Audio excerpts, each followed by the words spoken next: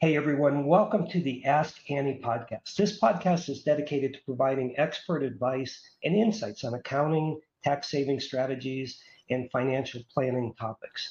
A word or two about Annie before I introduce her formally. Annie received her CPA back in 1995, and after working for such notable firms as Arthur Andersen and H.R. Block, Annie founded Atlantis Accounting in 2006. And for 16 plus years, her firm has provided comprehensive accounting, tax strategy, and financial planning services to a broad array of companies. Annie herself brings decades of experience in the space. Annie, welcome to the podcast. And please, if you would, share a little bit about yourself and what makes your services unique and how they stand out against others. Thank you, Phil. It's always good to be here. As you may know, I'm the first generation immigrants. I'm originally from Taipei, Taiwan. I came here to obtain my master's degree. I took leave absence with Arthur Andersen and come here with the possibility of returning, but I ended up staying. I have no complaints here though. I am American citizens. I enjoy both culture. They are so different, and I love learning. So I think I have no regrets here.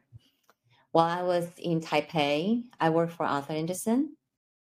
That gave me exposures to Europe and American companies such as Estee Lauder and Philips Electronics. With all the experiences, I learned to read public companies, book and records, how to present audit reports, point out mostly financial statements in its insufficiencies. And I got the chance to go to different companies and talk to their upper executives. It's a very interesting exposure, and which makes me realize what I have to learn in my MBA program. After graduated, at the same time, I passed my CPA exam in New York.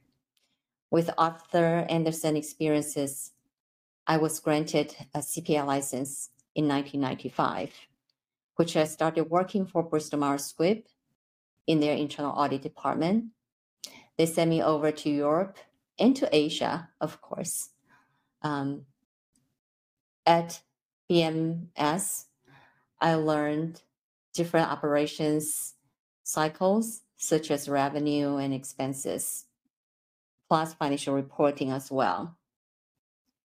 That gave me a different insights to how the company runs and how they can expand their revenue, how do they choose their vendors through competitive bidding, how to cut down their expenses by consolidate different subsidiaries or use the same vendor and to do the distribution. When I decided to start my own practices, I worked for HR Block for one tax season. I learned how to interact with retail customers. I learned the billing through HR Block, which I would not do that to my own employees. I spent so much time, but truth to be told, I wasn't even being paid by minimum wage. Don't tell them. But it was a good exposure to me. I enjoyed doing and prepare tax returns for retail clients. And that was the first time in my life I received tips. I was a little bit hesitant, but I accepted it. I think it's very sweet, very kind gesture. So I feel my firm and myself, we have public accounting and also internal audit, internal control experiences. With me being a first generation immigrants, I am comfortably to say I'm familiar with Asian and American, European culture, how business are operated. So I wouldn't be offended if you said that, well, you're such a rude Japanese. I would just laugh. Anyway, I feel my passion is to help business they want to do well.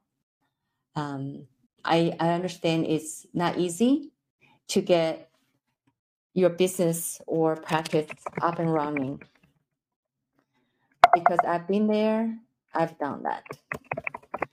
Indeed, you have. And so thank you for sharing those insights into your background. And, especially now, considerations around supply chain vendor management, given what we're seeing in microchip shortages and delays at ports of entry and all kinds of things, companies are in a much more focused position around those kinds of factors. So that experience in Europe, Asia, and certainly in the US, I think sets your firm apart. And given your experience and expertise, today's topic is really around business structures and what legal entities can be set up. And it may surprise our listeners to know that more than more new businesses were started during the pandemic in 2020 than in 2019. And in fact, in 2021, 5.5 million new businesses were launched. And that exceeded the previous record during 2020 of 4.4 million. So it's really evident outside factors such as what they're calling the Great Resignation and quiet quitting, more Americans than ever are looking for ways to take control of their careers, their finances, and their futures. And often that consideration involves entrepreneurship. So, Annie, let's talk at kind of a high level first. What business structures are used when setting up a new entrepreneurial venture? Well, right now, the most popular one, I have to say, is LLC. It is abbreviation for limited liability company. The detailed definition, listeners can look it up through irs.gov, and you just type in LLC. They give you a very detailed definition on that. It is a state statute governed. That means each state has their own set of rules as well. After you set up with IRS, you also have to go on to the state website to set up the state tax ID for your LLC. And then the next level would be S corporation, then C corporation.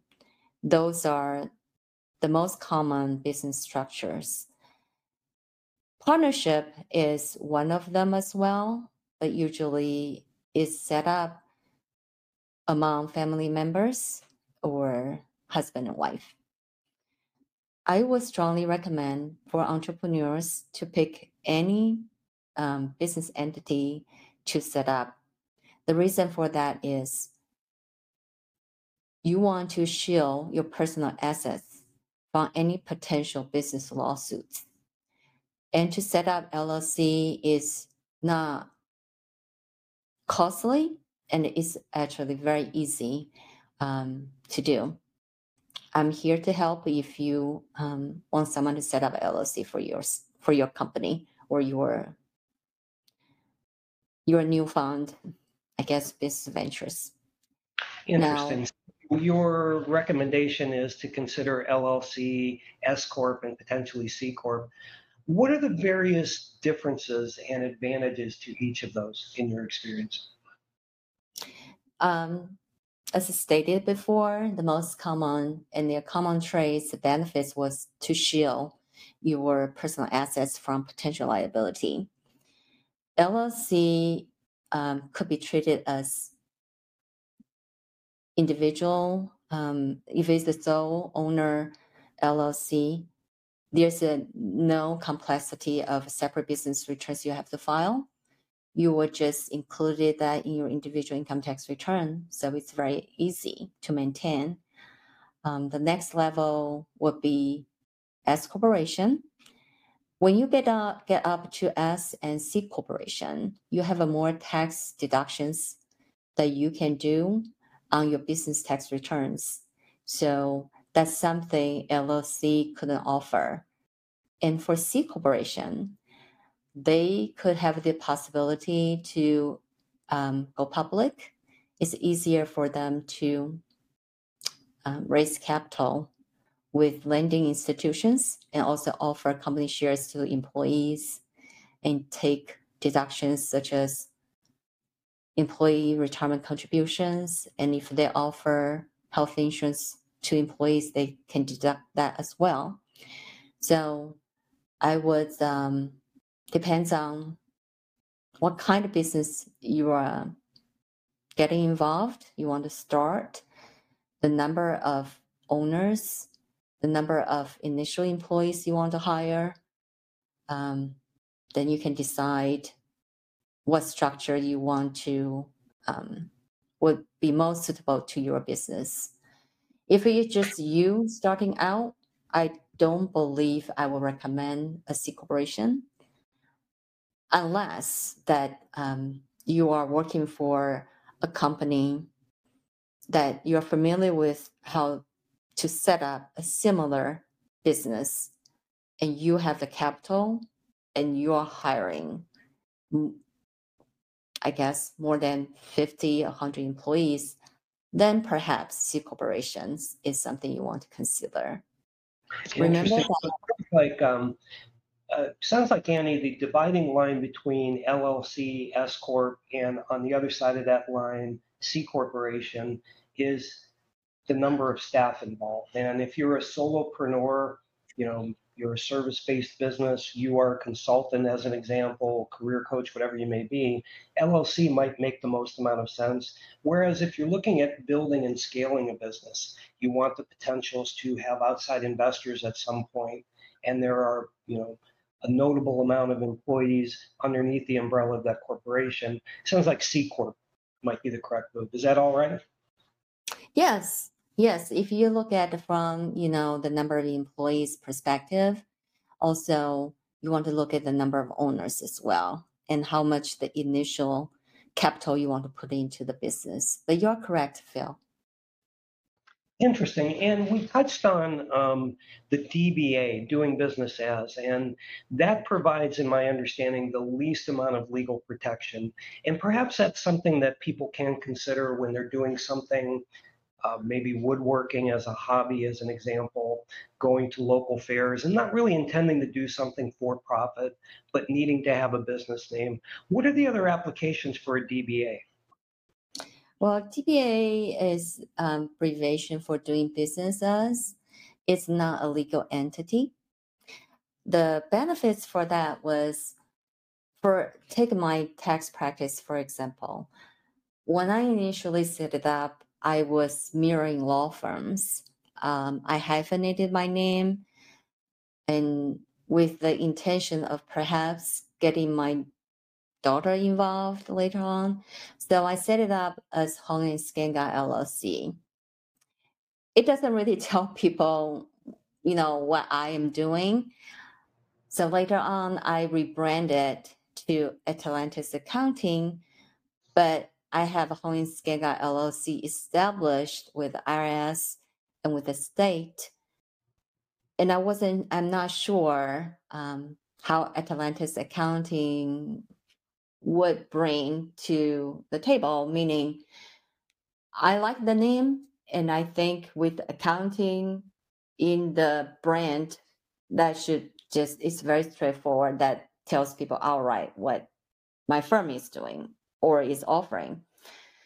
However, I wanted to give it some try. I don't want to just go and both be in. That's why I use DBA. So my firm is using DBA, is using Atlantis Accounting as a DBA.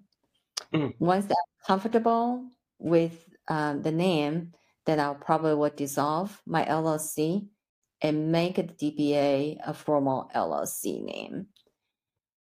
With that being said, DBA is not a business legal entity, and it is recommended you still register with the state. The reason for that is I'm testing the water with Atlantis Accounting, this name. If later on I build it up, people recognize the name, but I didn't register. Oh, I get where you're going. The name is not protected under DBA. No. Yep. Interesting. Interesting. So, one of the other things that we've touched on in conversations we've had offline is, you know, many clients setting up new businesses investigate states that appear to have certain tax advantages, Delaware being one example, I think Nevada being a second example. And what are the upsides and downsides? Let's say you're a resident of New Jersey and you're considering setting up your corporate entity in one of those states or other states with tax advantages. What's the pros and cons to that? Good question, Phil. I got quite a few questions like that. And like you were saying, the potential clients or the clients reside in the state of New Jersey or the state of New York. They are the law, the state statute require all the residents to report the taxable income from out of state as well. So even though you incorporate your business in Delaware or Nevada, even regardless of what kind of business resource income you bring to that state, even if they are not being taxed in Delaware or Nevada, they could still possibly be taxed in the resident state. So while before not you per se, before business owners want to go through all the time and resources to set up an out of residence state business, that's really something to consider. You don't want to go through all the troubles and you end up having to pay your state income taxes nonetheless, and that's not worth it. It Yeah, it sounds like simplicity and an understanding of the compliance and requirements for resident state versus out-of-state corporations. Sounds like that's a pretty important consideration, isn't it? Yes. And if I may, you might want to, new business owners might want to consider consult or hire a CPA before they incorporate or start business ventures. I got quite a few. They already set it up. And then once they bring in or the business started picking up, then they look for a CPA to help. By that time, that's a little bit late. A little bit late. Yeah, indeed. You want to get that expert advice up front, and I think you've illustrated some very good reasons. So let's transition a little bit towards the tax implications of setting up a business. And how do the tax filings differ between each of the structures you've outlined? Well, I think I kind of shared a little bit earlier. Let me recapture and put it in a more organized way. For the LLC, if it's a single member LLC, you can file a separate schedule, but it's included in your individual income tax return. If it's husband and wife, you might think it's still included in your income tax return because you file jointly. Not exactly the case. For husband and wife, if it's a LLC, it's being treated as a partnership returns. If you have, after you set up LLC, you decide to elect to be treated as S corporation, then you have to file a separate business tax returns, which is corporate tax returns for your S corp or C corporation. The filing deadline for partnership and S corporations are usually 2.5 months after the ending month of your business. Most of business, they chose calendar year. That means their last month of the business year, business cycle is December. So for partnership and S corporation, usually the filing deadline is March 15. C corporate is April, just like individual income tax filers. And most of the C corp and S corporation, they have a more tax deduction ability than single member LLC or sole proprietors.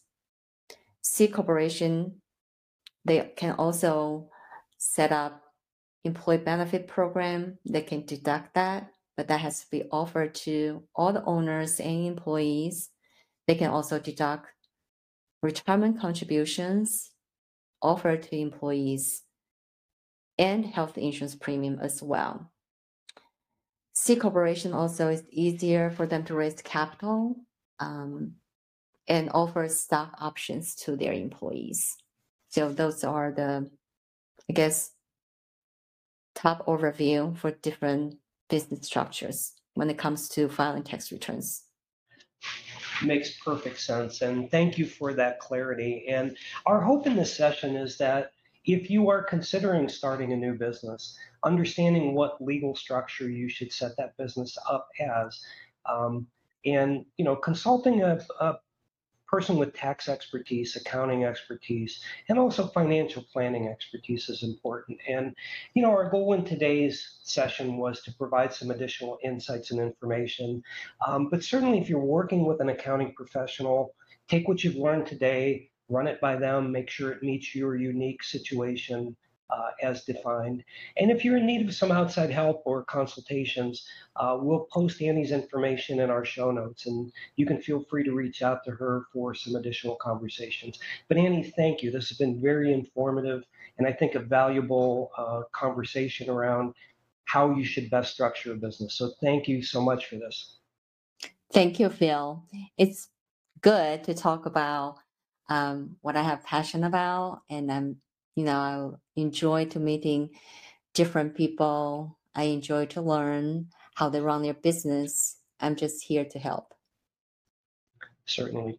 Thank you so much, Annie. And all you listeners, please join us for our next session. And thank you for taking the time out of your day to spend it with us.